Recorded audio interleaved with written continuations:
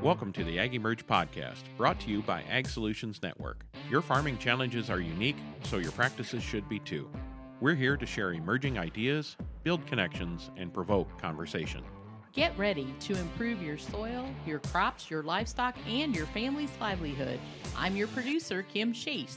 And I'm your host, Monty Bottens. Thanks for joining us.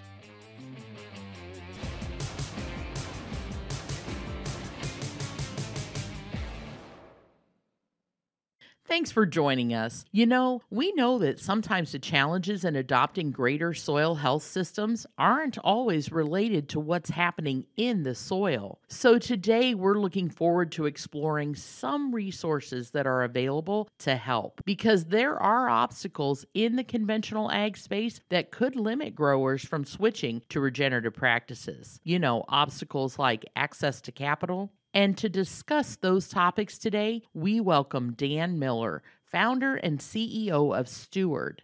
Steward is a private lender providing regenerative farmers, ranchers, fishermen, and producers the capital they need to expand and sustain their businesses. It's a great conversation, so let's jump right in. Welcome, everyone. I'm glad to be joined today by Dan Miller. Dan is with Steward, a startup, and I'm going to have Dan just jump right in and tell his story. And I'm really looking forward to this conversation and doing a little backfilling of what's going on in the conventional ag space and just some limits that could limit us from switching to regenerative. So Dan's going to really, it's going to be a great conversation, and I'm really looking forward to this next hour. So Dan, if you would, tell us your story, introduce yourself.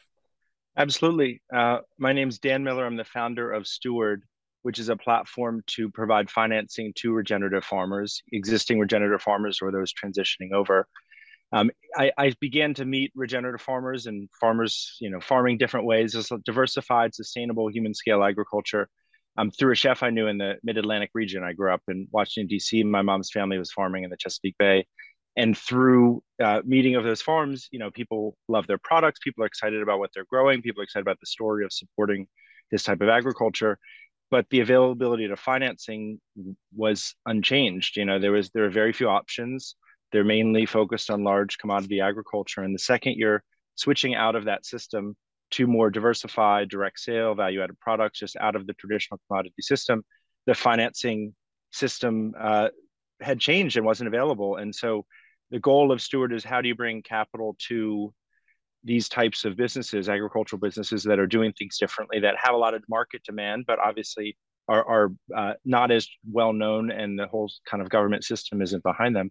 How do you take them and provide the capital they need? And that's through an online platform where we provide the financing by letting individuals through our platform aggregate money and make it as loans through the Steward business. So the goal is, how do you bring a new audience of funders into regenerative agriculture to change the opportunity and bring the type of capital that's really needed to transition and change the agricultural system? How I ended up, in this type of work, I grew up in Washington, D.C. My father was in commercial real estate development, so I learned that kind of property and development and all of that business through that. My mother's family was from the Eastern Shore of Maryland. They were poultry farmers, traditional family farm that get consolidated away in the world of conventional ag. And so those were the two poles I had. And right after university, the first business I had was doing urban development in Washington, D.C., restoring historic properties.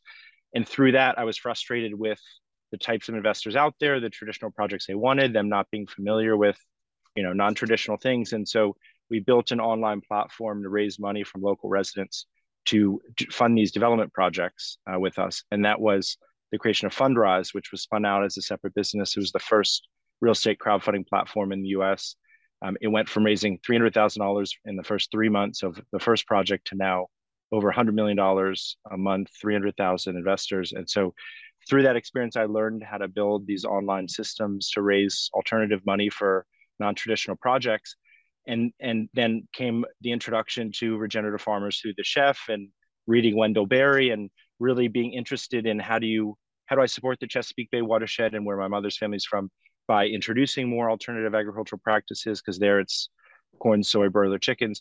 And so that led me down to creating Steward, of how can I use my resources, and how can I provide a platform that lets others provide the much needed funding that's needed in this type of agriculture. And that's the reality. Access to capital is a huge issue across the board.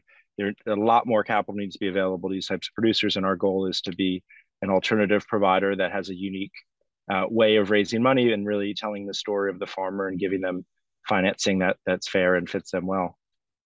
Well, I think it's interesting the area that you grew up in, being the Chesapeake Bay. I think it's probably one of the most well-known, stories from turning a huge problem with the watershed and the water quality into actually a very success story because of agriculture. So many years ago, there was excessive runoff, excessive effluent, because there is a lot of poultry in that area. There's also a lot of hog confinement and such, and farmers and resource managers and government, everybody got together. And now, fast forward 40 years later, cover crops are 80-90% planted in that Chesapeake Bay watershed, and it's made a big difference. So you've probably seen that in your lifetime there personally, correct? Yeah, so the ecosystem was really deteriorated, and then it hit a nadir, and then it's starting to restore, but it's still at 0.3% of its native oyster population. So there's still a whole level of restoration needed. So that's what I'm interested in doing. How do I further agricultural practices at a watershed level to encourage better ecological outcomes, but also creating markets and products for these farmers? I'm actually personally, aside from my work at Steward, working on an oyster farm near where my parents live in Easton, Maryland, for the same reason of just that's the most tangible thing I can do in that area, in that location, to improve that watershed.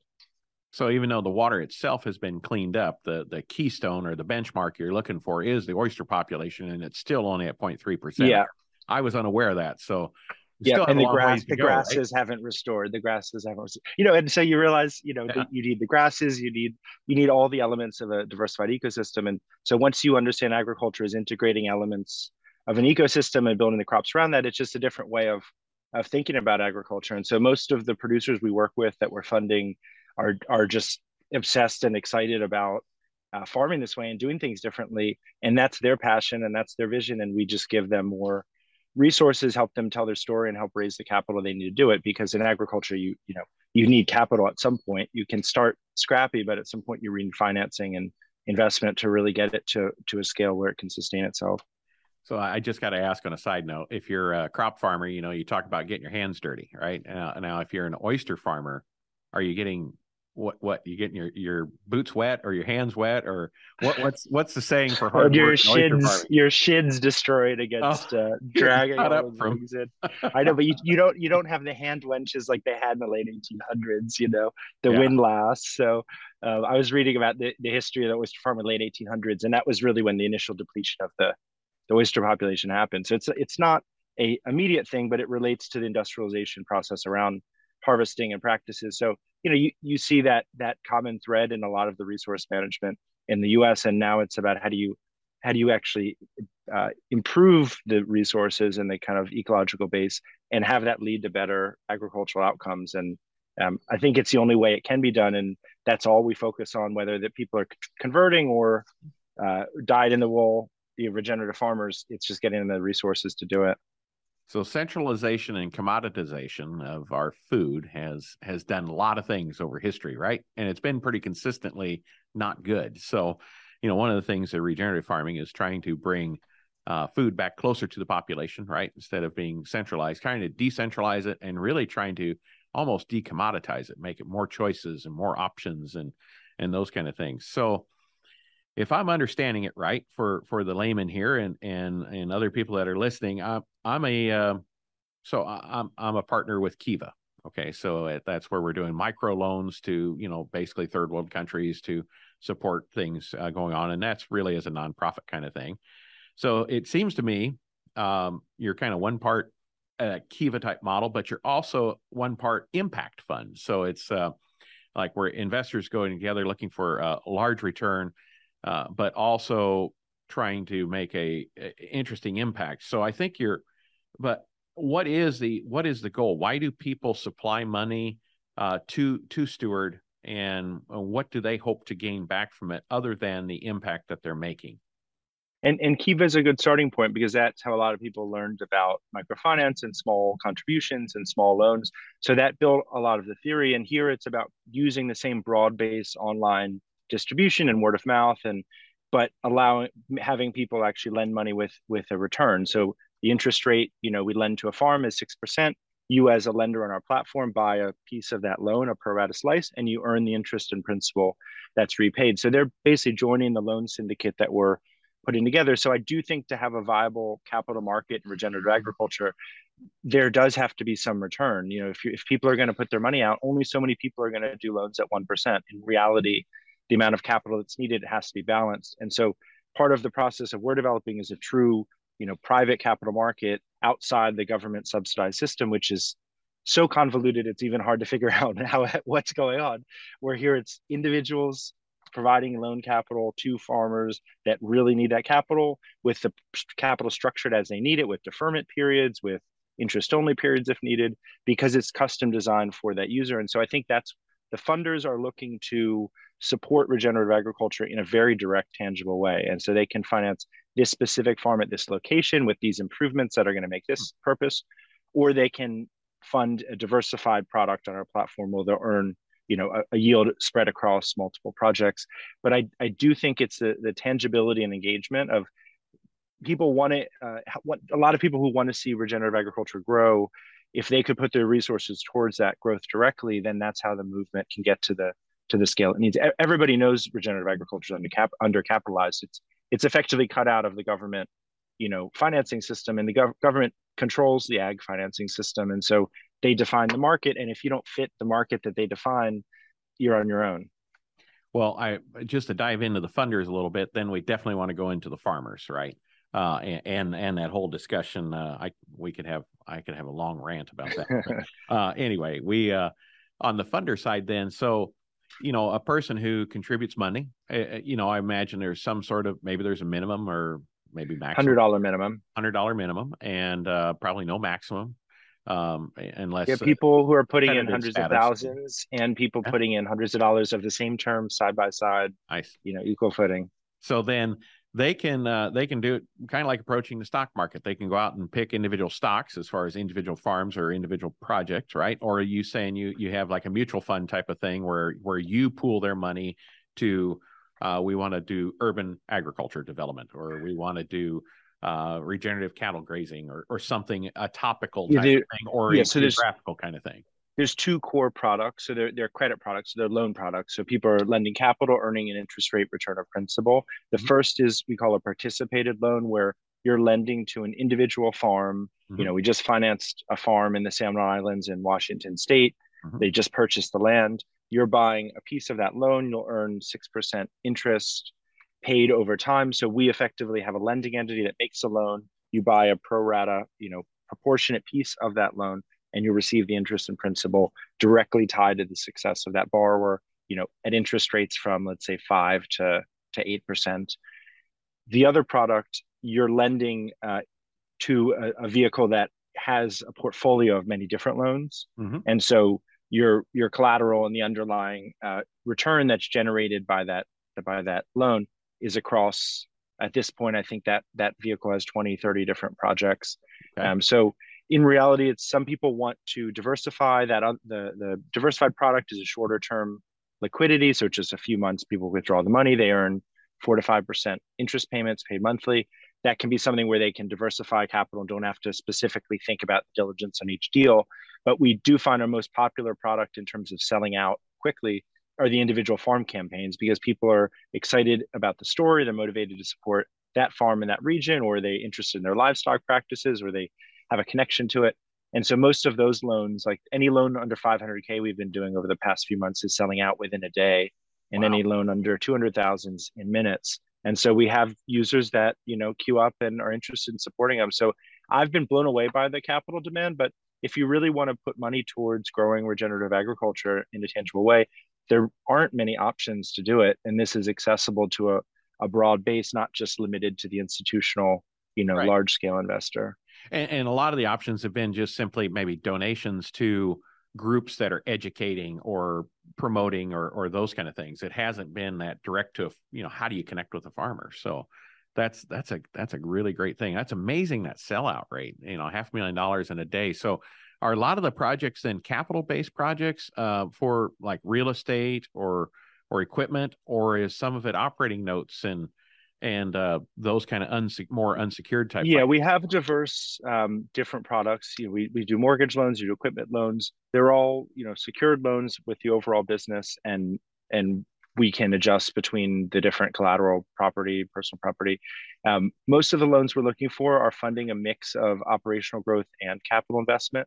So maybe funding land, maybe funding equipment, fencing, irrigation, something that's going to grow the productivity of the farm and the operation. And then also alongside that, making sure there's enough capital for labor and marketing and operational costs. And all of those need to be blended together. So we don't specifically divide it up and say, your farm's actually like this, this, this. There's three separate things, either financed totally separately. It's just one group. And I think that is simple for a farmer as well, that it's all of those can be blended together. We've done some seasonal input financing this year with a farm converting to regenerative that was already halfway there, and we're working with the technical assistance provider to provide the financing for the regenerative inputs, because the second they went off chemical inputs, the lenders are not interested in it. So interesting to learn on the finance side how market controls happen. And so our view is if a farmer is regenerative or committed to regenerative, we can work with them to put together the financing they need in the immediate term and long term. And we have a team member who's a farmer himself who founded and ran a farm incubator in North Carolina. And he works with the farmers not only just to understand their capacity as a farmer, but also help refine their plan around what do they really need funding for, what's actually going to drive revenue growth, reduce expenses, what business lines should they focus on. And I think a lot of the customers we have, they come to us with so many needs because they've never been able to get any financing, and you just want to figure out, what do we do this year, what do we do next year, and how do we step by step get your business to the place you're looking to be. Right. So tell us about your team. You mentioned you have a person who has the farming experience and can really relate. Is this a realistic plan, and maybe offer advice and those kind of things? But you have to have quite a team for this to work. I imagine there's different laws in different states, and wow, this is a lot to accomplish. Correct. We're taking a short break to share that the Ag Emerge podcast is brought to you by the team at Ag Solutions Network. Rooted in innovation, ASN is committed to leaving the land better than we found it, not simply maintaining it. We're here to help you navigate the balancing act of productivity and building a legacy. From practices to products, ASN is more than a new jug. It's a new way of thinking. So don't be afraid to be different. Be afraid to be the same. Contact Ag Solutions Network today at asn.farm. And now back to our show. It's a lot. I mean, that's why I had built a similar business, a different business with Fundrise and real estate crowdfunding. So I'd already spent almost 10 years learning all these elements, and now it's in a new sector, which is much more different than I thought, commercial real estate to alternative agriculture. Yep. So, ultimately it takes a very broad set of capacities. That's the challenge for Steward. You have, originating deals, underwriting deals, servicing deals, all the loan making activity. You have legal and compliance. You then have the distribution of those deals through an online platform. So we have in-house technology, design, engineering. You have, accounting, finance. You have operational people that oversee all of that. You have product on top of that.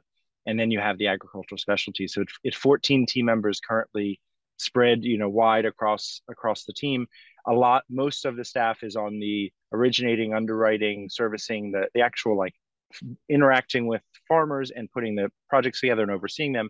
And then supporting that is the operational and technology and marketing teams. Our whole team's remote. So we've got people all across the country, Pacific Northwest, North Carolina, just had a team member move to Hawaii. I would say they move more rural than rural once they realize they can live wherever they want.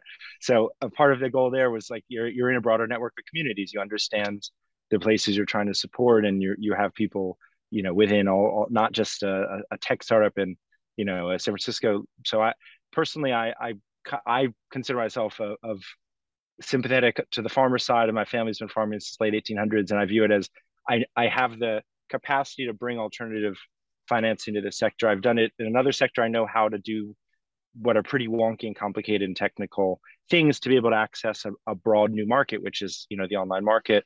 And I think the regenerative farmer is a perfect fit for that the online financing product because people want to support it. People want to be participate in it. People are looking for tangible ways to see these improvements. It means a different thing to each person. Some people it's about job creation, rural development, climate, opportunity, food access. It's almost doesn't matter. It unites so many people's different interests, and I wanted a way to be able to do that myself. And then through Steward, I've been able to build a platform that more broadly people can participate in at a small individual level or at a much larger, more engaged level. So it sounds like to me, finding people to participate on the funding level, it doesn't appear to be a problem at this moment on when you're talking on how quickly the capital can be raised. But tell me, sounds like maybe you have a little bit of a demand problem. So how do you connect with more farmers? How do farmers learn about this? How are you going about connecting with that community who may not know you exist or know what those services are or know that it's a fit for them? Yeah, and it's getting their attention. And so, the thing about a two-sided marketplace is whatever you're fine with today is then the issue tomorrow. So previously we had tons of deals that it would take a few months to raise 100K, and now, a deal that we spend lots of time putting together is gone in a day. And so you gotta move your product through. A lot of our projects for farmers come through referrals. So I think we're going to build a formal referral program where all of our users, anybody who's working with us, can bring a farmer to us and see the benefit of what we can provide, but also, bring people that they know fit, because we do support a unique type of farmer. It's definitely not the traditional farmer.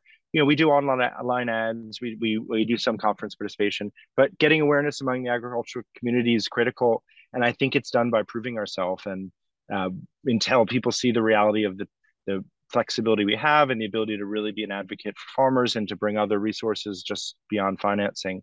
And then that's going to build over time. The capital side, we're now doing larger deals. We're doing a handful of processing facilities, because if you talk about regional food systems, you have to have regionalized processing. And that, it doesn't take long to be in agriculture, particularly as ranchers, to realize that there's a huge issue with processing and value add. And so there's a group in Montana we're working with to finance. We just financed the purchase of their site, and they're going to do slaughter and value added processing and even a burger joint. And so we're seeing a big demand in mid-tier value chain infrastructure, and those deals tend to be 3 to 5 million, some 10 million. They're at least a few million to have enough scale for it to make sense and to be able to operate well. It's also hard to operate those things, but our view is if we're financing networks of regenerative producers, they need market access, and the current processing infrastructure is not built for them. And so there's going to be new networks of more regionalized infrastructure to get products to market, to do value-added products. And so we're at Steward, my view is that anything that is along the supply chain of tracing the product from grown in the land to its final sale are all things we'll consider financing as part of the same system, because they're all needed as components of a successful food system. And that's a great point, because when you're looking at the big four meat processors, okay, and the big three ag chem companies, there's so much consolidation on the big commodity side of things. That's well taken care of. The mid-size is interesting because on the small scale, typically people have an alternative income source, whether they're working a job or they maybe have a conventional farm with a bolt-on regenerative aspect or those kind of things. They have that capital to kind of self-fund, or friends, families, and fools to kind of get them going on the small end of things. But that mid-size, that's a lot of that mid-size production where you can have, anywhere from a dozen to 100 farmers funneling into one type of thing. And that is it's hard to get the money for, because it's very hard to a get lot the of money money. It's a lot of money. It's a lot of risk, because, you're starting a processor typically from scratch, and it's like, okay, yeah, give me $10 million. We'll make this work. And, labor and it's issues, not it is just red flag for a traditional bank to do this. And they're like, are you okay? So you're not a vertical integrator, and what? And so kudos to you. I mean, that's it's needed, but nobody's making it happen. And the challenge as well. It's a lot of capital. So let's say 5 million all in with equipment, operating budget, everything, realistically. And so where's that going to come from? Nobody has that kind of cash in their pocket. A bank doesn't even want to touch it because it's a network of small producers. There's no credit tenant. There's no reliable cash flow. The facility is not actually even meant to make money. It shouldn't. It should run at a break even and lower its cost of services or reinvest whatever it has. So it only makes sense from a lens of a regional food system of this is a service business to our other clients as farmers. And if they can plug into this, they'll have better margins, better access, better reliability. And so it is tricky, but there are a lot of programs. So we're providing the debt financing on it. And then we're working through a lot of other programs to bring capital to these deals. There's USDA grants out there. There's various economic development programs focused on rural development. And so we're weaving together a lot of the different financing to make these projects a reality, because it's a lot of capital, but there's people know it's needed, and there has to be an alternative built.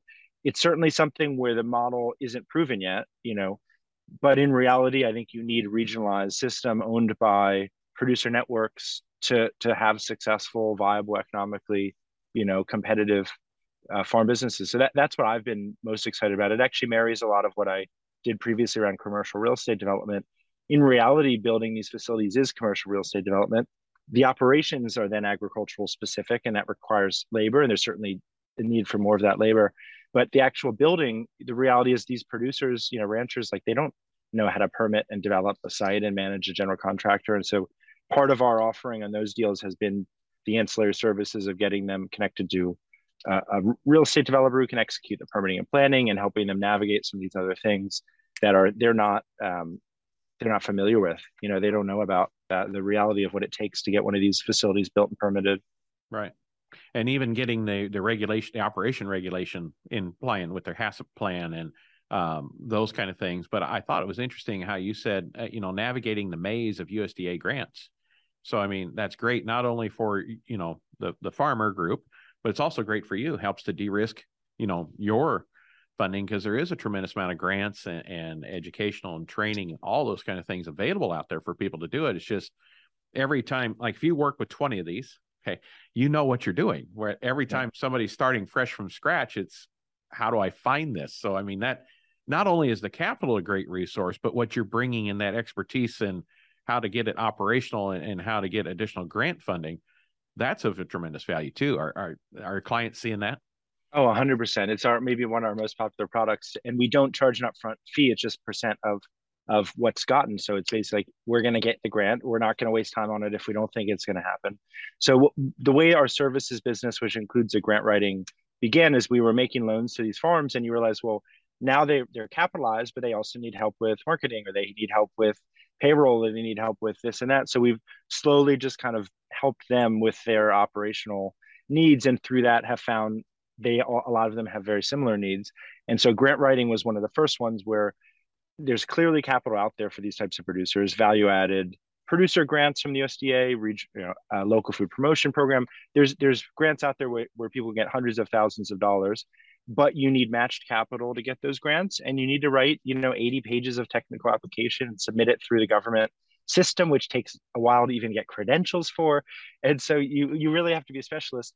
And so if we're a lender, it's reducing our risk, it's bringing more capital to the deal, it's making this business also more likely to be successful, because now they have equity that they otherwise didn't. And so weaving debt together with grants, with economic development programs, and help private capital, I think that's the real solution. I think that's where we'll differ, and the strength of our offering will be the comprehensive nature of it, that we can, from short-term bridge financing to grant writing to tax credit programs, if we can all weave that together, the net result is more capital to producers at better prices, and they need all the help they can get. It's a very competitive market. It's not going to be easy to re-regionalize agriculture, and you're going to need every drop in basis, every reduction in cost, kind of every set of hands possible to make it work. So that's how do I say this? You're more than just a bank. So I get a kick out of there's a saying in farming that a banker is more than willing to loan you money when you don't need it. So exactly, I think you're addressing their needs. You're looking at, I mean, most of these things would be pertinent or near impossible to do unless you have some really deep pockets, co-signing or part of the funding, and that's not everybody has that. But by putting this crowd aspect to it, you have that, and I think that's interesting. You're bringing a new type of capital to it, and that was the biggest change from where I was at commercial real estate before, of broadening that and bringing new investors into it. But there's so much money in commercial real estate that there's 18 different types of capital you can go out to: hedge funds, private equity, individuals, local investors, banks, private lenders, hard money lenders. And then I get to regenerative agriculture, and 1 out of 50 gets a USDA loan. A few get like Kiva loans, and literally nothing. There's zero access to capital, and so it's not just credit they need everything, and that's what we realized from the beginning. Credit, I think, is core to the market. Until you have basic credit products, a capital market can't function. But on top of that, we need to also figure out where's the rest of the money going to come from. These operators don't have it. They're undercapitalized for a reason, and so how do we get them more? And that's been our view from the beginning of, we need to figure out what type of capital they need for them to be successful, and for them not to run into the normal roadblocks of, you need to put up 30% of the money. It's like, well, they don't have $500,000. Their network doesn't have $500,000. So where can we help find that from? Maybe you can bring 150 to the table, and how can we find the rest? Yeah. Well, let's talk a little bit about the farmer rat race that we're trapped in, and people may not even know that they are trapped in it, to be honest with you.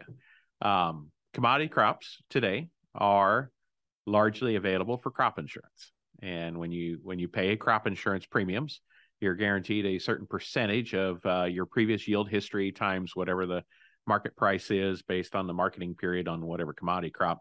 So essentially you can purchase a revenue guarantee.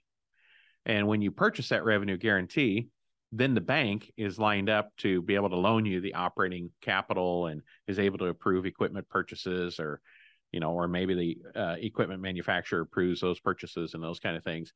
But those are how that works on the basically on the operating line, right? The annual loan needs, and on some of the short-term equipment needs. But then the land and real estate is really kind of a little bit separate from there. So the crop insurance doesn't support that, but what it does support is a guarantee for high cash rents, because you guarantee high. Farmers are really good at giving away all the money that they make to the landlord, so they can farm more, right? Not make more money, but it's who has the most land at the coffee shop that's the most important, right? So the crop insurance and artificially inflates these land values to the point where now, if I want to go into regenerative farming and do produce that has no commodity insurance program on it, or I want to do maybe grass-fed beef or whatever enterprise, or maybe I want to do long-term perennial cropping, I don't have that guarantee. The guarantees for the commodity crops have raised up the prices of the land that I have to choose from to do my regenerative farming practice.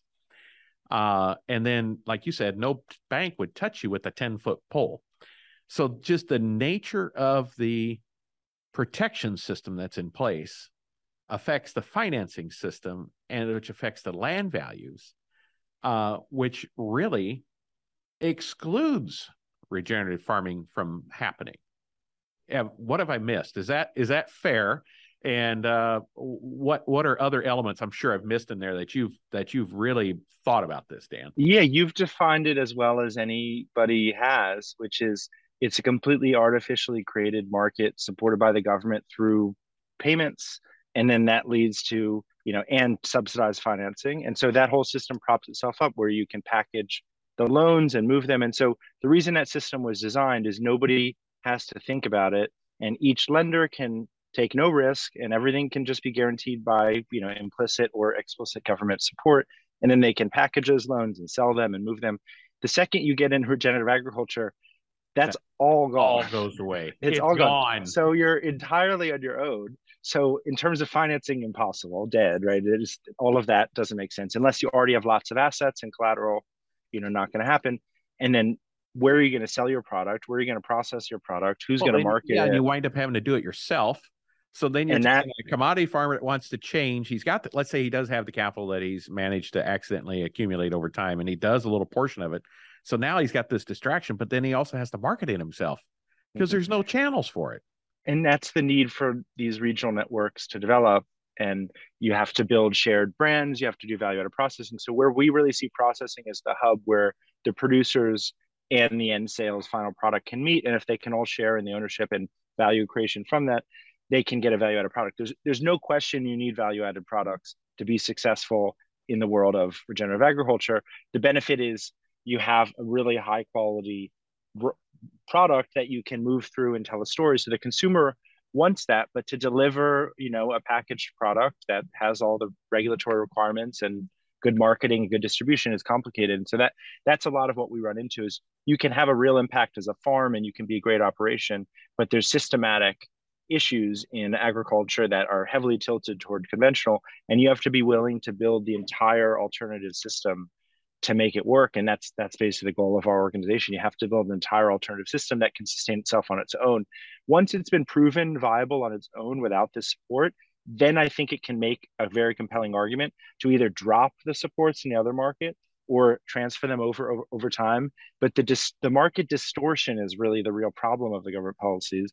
And if it was based on real, growing at a regional level and filling that initial regional demand for products, it would be a better system for everyone's benefit. But that just decouples from what it is today. So we understand the scale of the challenge. The way you describe the regulatory system is why, at the end of the day, if you cut all the regulatory government support, it would be the diversified regional farm that does thrive best, which is they did in COVID, and that's clear. So that's the more resilient model, but it just has to prove it all on its own unfairly, while conventional ag has everything supported and thinks of itself as independent. And for me, it's not about a farmer, or it's about a systematic structure where if you're a producer and you don't want to be in that system, you have almost no options. I mean, how are you going to do all of that on your own? And so it's about giving an alternative option and then having that option where they are a vested stakeholder and where they actually want to see it succeed. And so we're seeing regional networks of growers coming together to start to control the value chain and build a vertically integrated company. And I think that's what's going to be needed for success. So really, it's if you look at it high altitude, it's not that much different than what's happening today.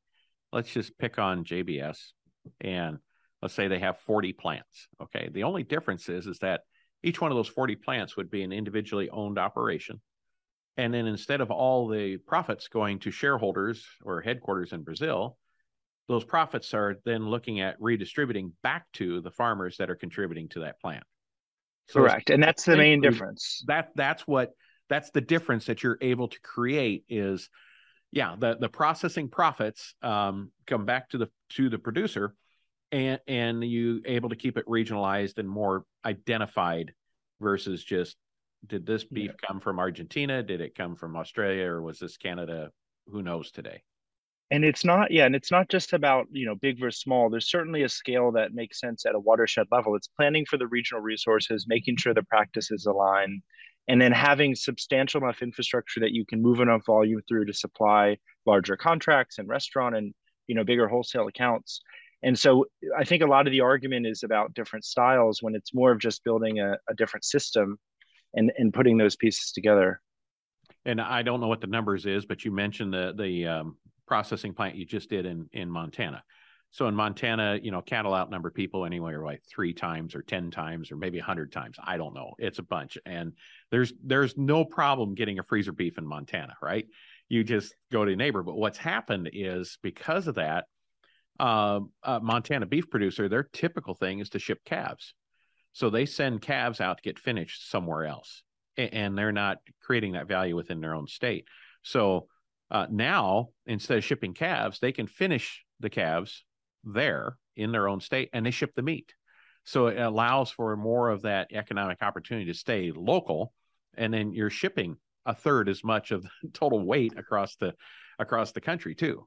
And re-regionalize the system. So this Project Montana was founded by 3 ranches that have been for over 150 years in the state, very substantial organizations that all had their own local program, but they kind of maxed out the size of the small local program. The rest was going wholesale, and they said we need more infrastructure to access real regional scale with this. So they're building the processing facility. They bought an existing facility. They're upgrading USDA inspected. They're looking at building slaughter. They already opened a burger joint as kind of an outpost to showcase the product. And that's what I find really interesting. You've got, traditional ranchers that are very conscious about the ecosystem, that that meet all the values, and I think are, they've been stewards of that land for generations, and that's, our company name is about that perspective. But they're stuck in a commodity system because they have to sell their product, and it goes at auction, at normal markets. And so they have to go full down the value chain to do it. But now they have a regionally branded business that locals are excited to support, where the money's staying in the system, the producers have control, employees have ownership as well. And I think it's when you can weave all those benefits together and the economic, ecological benefit are accruing to the actual people using the service and supporting it. And that's where I think you have real resilience and longevity. So it's not that you don't need some, everything needs to be tiny. It's just that those resources need to be for the benefit of the people in the watershed and the workers. And if you can bring the alternative financing to do that, I think, part of us being out of the system is that we can design things differently. And that's how we're going about this, is if the producers can have shared ownership, control, and different ways of going about it, they will then supply their product through. And if it can be operated well and employees have ownership, and then they will process the product well and package it and market it. And if that system works well in tandem, that's success. That's going to be viability for producers and the whole system around it. So you mentioned, processing is definitely a key bottleneck or restriction to market for the farmer. Downstream from processing, then, larger scale processors are not going to have a storefront and sell it all themselves. Are they going to just re-enter the traditional channels then and go to grocery stores, wholesalers, that kind of thing? Or do you have to do downstream projects and investments too for ship to home or a different type of channel for that identity preservation? Or you have to go all the way. Yeah, you have to go all the way to the end customer, and that's what they're doing. Direct to consumer subscription boxes for this. They're also selling to local regional restaurants, but it's about they're also establishing their own outposts that kind of sell the product and market it. So they're unique in that they're going fully vertically integrated, but that system is going to be able to support a huge network of producers. So I see a lot of CPG companies out there that have a really nice product and well branded and well marketed. If they can kind of connect with producer networks around processing, I think it's that shared combination of packaged, branded, marketed, and sold well, but also the production aligns in terms of the values and the processing. But that's a lot of different skill sets, and I think that's the real challenge. The rancher and the digital marketer, those are different.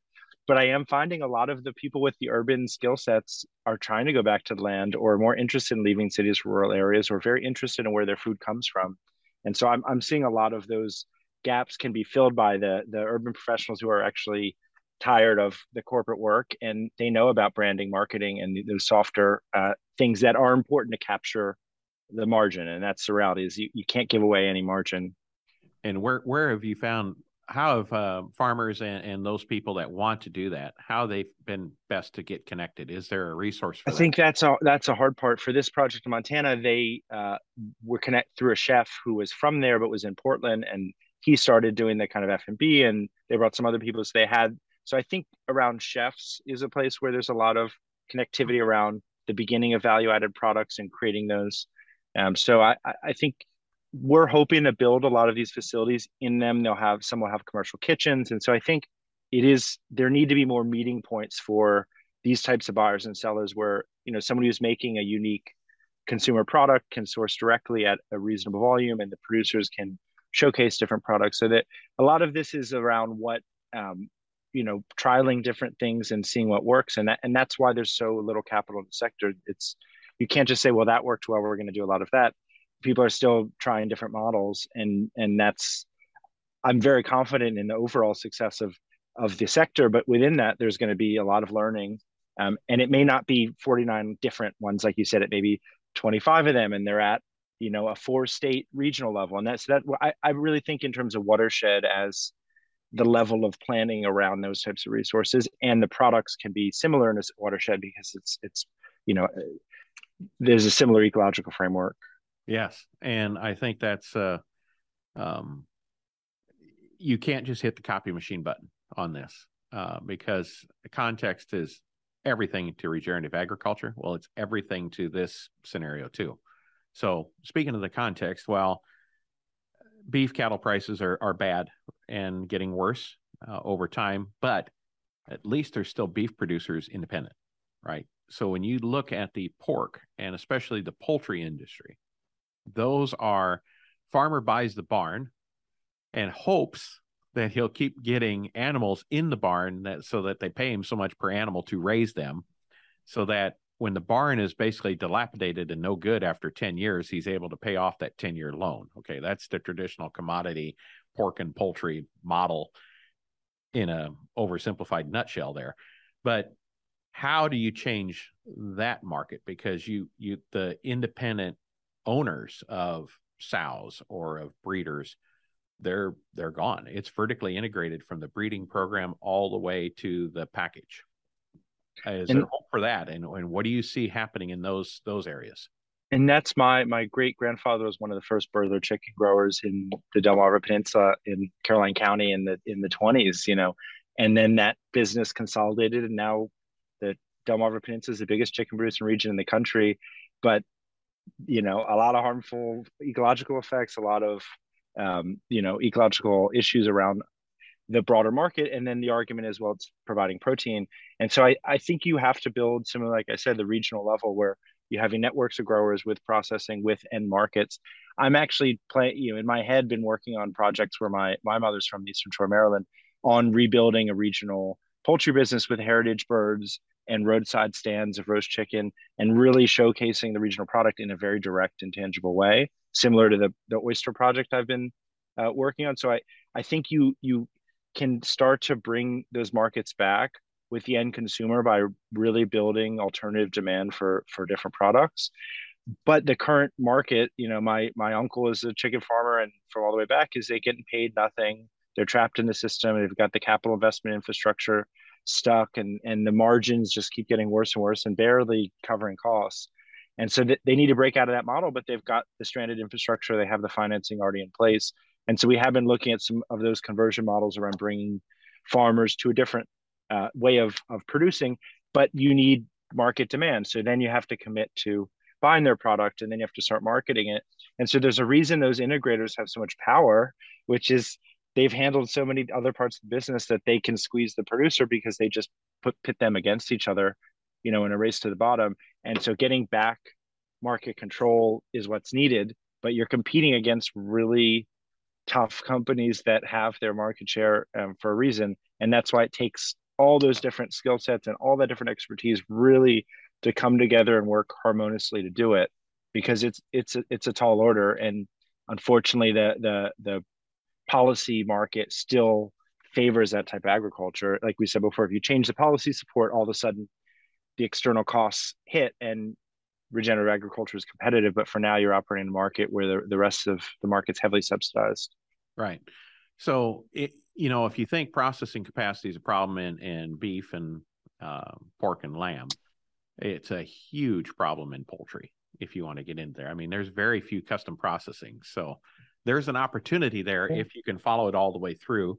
Our podcast with Paul Grieve, the founder of Pasture Bird, was interesting. They were kind of doing it on their own, but then realized that the processing capacity just isn't there to grow the way we need to. So they, had to make a partnership with Purdue, who had the processing capacity in order to make that happen. So while not ideal, but still getting birds on pasture. So I think, that is definitely a step in the right direction. So yeah, anything your group can do, to provide those kind of opportunities, because there's just not only you have the limited capital, like you said, you have the limited outlet for your product when you're done. So yeah, and then those producers are producing at pretty high volume in the system. So moving that much alternative volume is, you can't just go to the market and sell 10,000 chickens. So in reality, that's where the relinking of these regional supply chains and the kind of urban demand driving directly. And I'm starting to see that stuff building, but it's still at a fairly early level. And you're talking about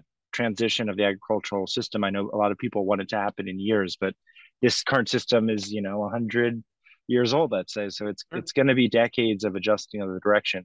But I think the market and consumer demand and consumer sentiment has shifted.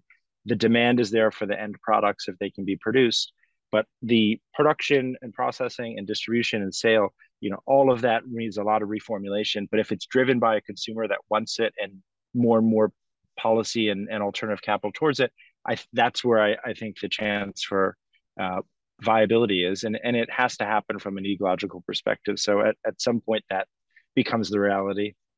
What about on tree crops, almonds, walnuts, pistachios? We get a chance to work with them in California quite a bit. Tomatoes, produce, sweet corn, cantaloupes, all those things are dominated by big players. What is the opportunity there for that to, again, get to that more smaller regional type market? And we've been working with various nut crops, hazelnuts in the Hudson Valley. There's been a big movement for there. So the challenge with tree nuts is just the maturation of 5 to 7 years to a reasonable crop. So every farm we're looking at is diversifying with other systems, berries, chickens, row crops. So you need to blend it, and that's portfolio diversification around different business line items. So it's how what's symbiotic and what can sustain itself over time. But in a similar conversation, processing a mill for chestnuts to make flour, to make other end uses, you need to get to some scale and some infrastructure to do it. So we thrive on alternative crops with a story where there's a producer who really is passionate about what they're growing, and then they can tell their story to help raise more financing to produce more of it.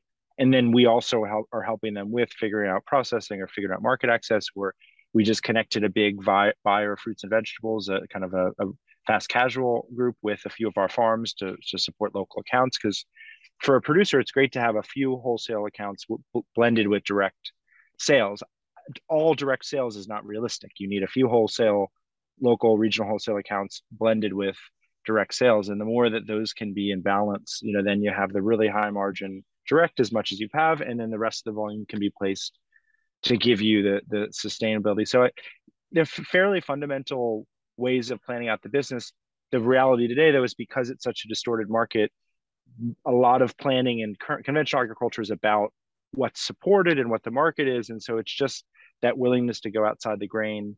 And we started working with a lot of small to mid-size, a few acres to a few dozen acre farms.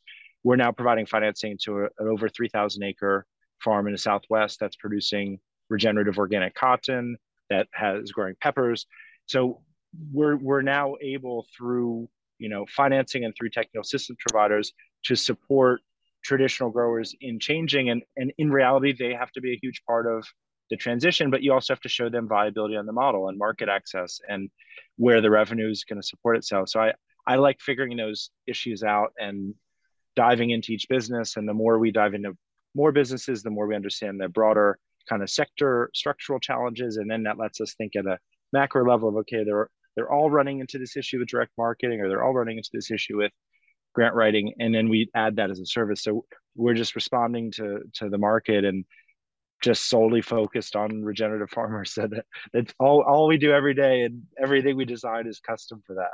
Well, what pops out to me in that conversation is you're really a tremendous level business consultant, but instead of costing you money, you're giving them money. So you've got this all wrong, Dan. You should be charging them and then walking away with no liability, or nothing that you can come back on you as a normal business consultant would do. But instead, you're giving them, helping develop all this thing, and you're loaning them money too. So you're putting your money where your mouth is.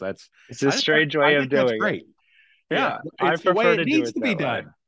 And that's where, so I began on the entrepreneur side of trying to do creative real estate development projects that didn't fit the box, local tenants, historic restoration, smaller projects. So I've been on the, non-traditional project that's the right project for the market, but isn't the normal cookie cutter project, and how hard it is to raise financing for that. And so all the businesses I've built around these alternative financing platforms are, how do you expand access to those entrepreneurs who are doing really great work and need more resources. And in this sector, and that's what these farmers are. They're entrepreneurs, and they are really creative about what they're trying to figure out, how to make the business make sense. And they've been doing it on a shoestring. And finally, if they can have the resources they need, I find it very fulfilling. Our team finds it very fulfilling, and it's everybody on our team really cares about this work and is really focused on making sure that what we're doing is effective for the farmers. And farmers also wouldn't be working with us if it wasn't working for them. They're a very discerning bunch, and I think there's a lot of ag tech companies who just think they're going to sell product down on farmers, and it never seems to work out that way. Oh man, that's another whole podcast in itself, that topic right there. But no, it's interesting. It's fun to be in a podcast with a fellow contrarian. Say, let's go ahead and what's everybody doing? Okay, let's do the opposite and see how hard we can make it happen. But it's the right thing to do, right? So at the end of the day, that's why you're doing what you're doing. That's why I'm doing what we're doing. Is we're seeking to do the right thing and enabling other farmers to do the right thing. Final question for you, unless there's anything else you want to throw in that I failed to cover, but how do you define success for me when you look back and you've made the impact that you want to make with Steward, and I'm sure there'll be more. You seem like the serial entrepreneur type. I can spot them, right? Define that success and what the world will look like because of the impact of what you and your team are doing there at Steward. Yeah, for me, it began and ends with the Chesapeake Bay around like that's the watershed that matters to me. That's my family's personal history, and the restoration of that ecosystem and the species in it, along with the health of the ecosystem and the population, and seeing those rural communities actually thrive from the dollars staying within them. So I've seen, where my mom grew up and the destruction of, the lack of disinvestment in that region for decades and generations, and then everything being grown and planted, but ultimately the value not staying within the region and not staying locally. And so I just always envisioned what would an alternative system look like, and how could you build those healthy ecosystems, and how could you see the bottom of the bay, which when my mom grew up, you could drag a net along the bottom and a little basket and catch a crab, and now you can't even see anything. And so those are the types of tangible things that I think everyone in a very personal level has an ecosystem or has a region that's important to them that they want to see improved and restored. But from the actual like Steward itself level, I want every farmer to have access to alternative means to produce regeneratively and be fully committed to that type of work and be proud of the work they're doing and be able to sustain themselves financially, to have independence too and not be reliant on other consolidators or financing or whatever it is. And then the downstream effects from that system are the healthier products for consumers, better ecological outcomes, fewer use of natural resources, access. So that I find so many other positive societal, cultural, ecological benefits come from this work, that if we can just stop directing our resources elsewhere in a way that isn't accomplishing the net goal of what people want, it's accomplishing the net goal of a few large corporations. And if we can instead put the resources back towards producer control, employee control, and systems that are supporting consumers, you're going to have a much healthier planet and people. And the ecology, I think for me, is the beginning and end of it, that this is one of the best methods to restore ecosystems and restore land while having it productively used. And it should be applicable everywhere, and it needs to be the dominant form of agriculture. Well said. I really appreciate what you've identified as a need and how you're fulfilling it. It is a blue ocean that you're in. And I think that by looking at not trying to be at the high margin because you're the only one, it's just, let's get it done and make the impact. I think that's a really noble approach that you're doing. And I appreciate all the hard work. I can't imagine what it's taken to get to where you are. And it's going to be a lot of fun to see where you go. So any of the farmers listening to this podcast today, if you've considered trying and converting a portion of your acres, all your acres to regenerative practices, we encourage you to do that. That's what we're all about here at Ag Solutions Network. And, reach out to Steward and Dan and his team and see how they could be a part of that discussion, because it's going to cause you to grow beyond yourself. And you have to be willing to do that in order to be able to make a bigger impact in your area that you have been called to steward. So anyway, what's the best way to reach out and connect with you, Dan, and your team? Yeah, anybody can reach out. They can email me directly at dan@gosteward.com. That's our domain, GOSTEWARD.com. We would love to speak with any farmer, early stages, late stages, doesn't matter where they are, and figure out what makes sense and how we can support all the various capacities, and that's what we thrive on, of taking these challenging situations, or taking people's passion about this and giving them the chance to do it as they want to do it and not as the way they've been restricted in doing things. Excellent. Well, reach out to them, gosteward.com, check it out, see what they're all about. I think it's a novel approach, and it's definitely a needed approach. So thank you for your time today. Thanks for sharing, and thank you for the amazing work that you're doing. Thank you. All right. Take care. You know, when we say there's a lot of things to learn, well, I think this discussion checks off many of those boxes. We hope this conversation got you thinking about something new in the regenerative ag space that's helping growers move forward on adopting these practices. And as always, if you'd like to learn more about what we're doing to help growers implement soil health, check out our website at asn.farm, and there you can click on the links to follow us on Facebook, Twitter, Instagram, LinkedIn, and YouTube. There's a lot of great things happening and always something to learn. Thanks for listening.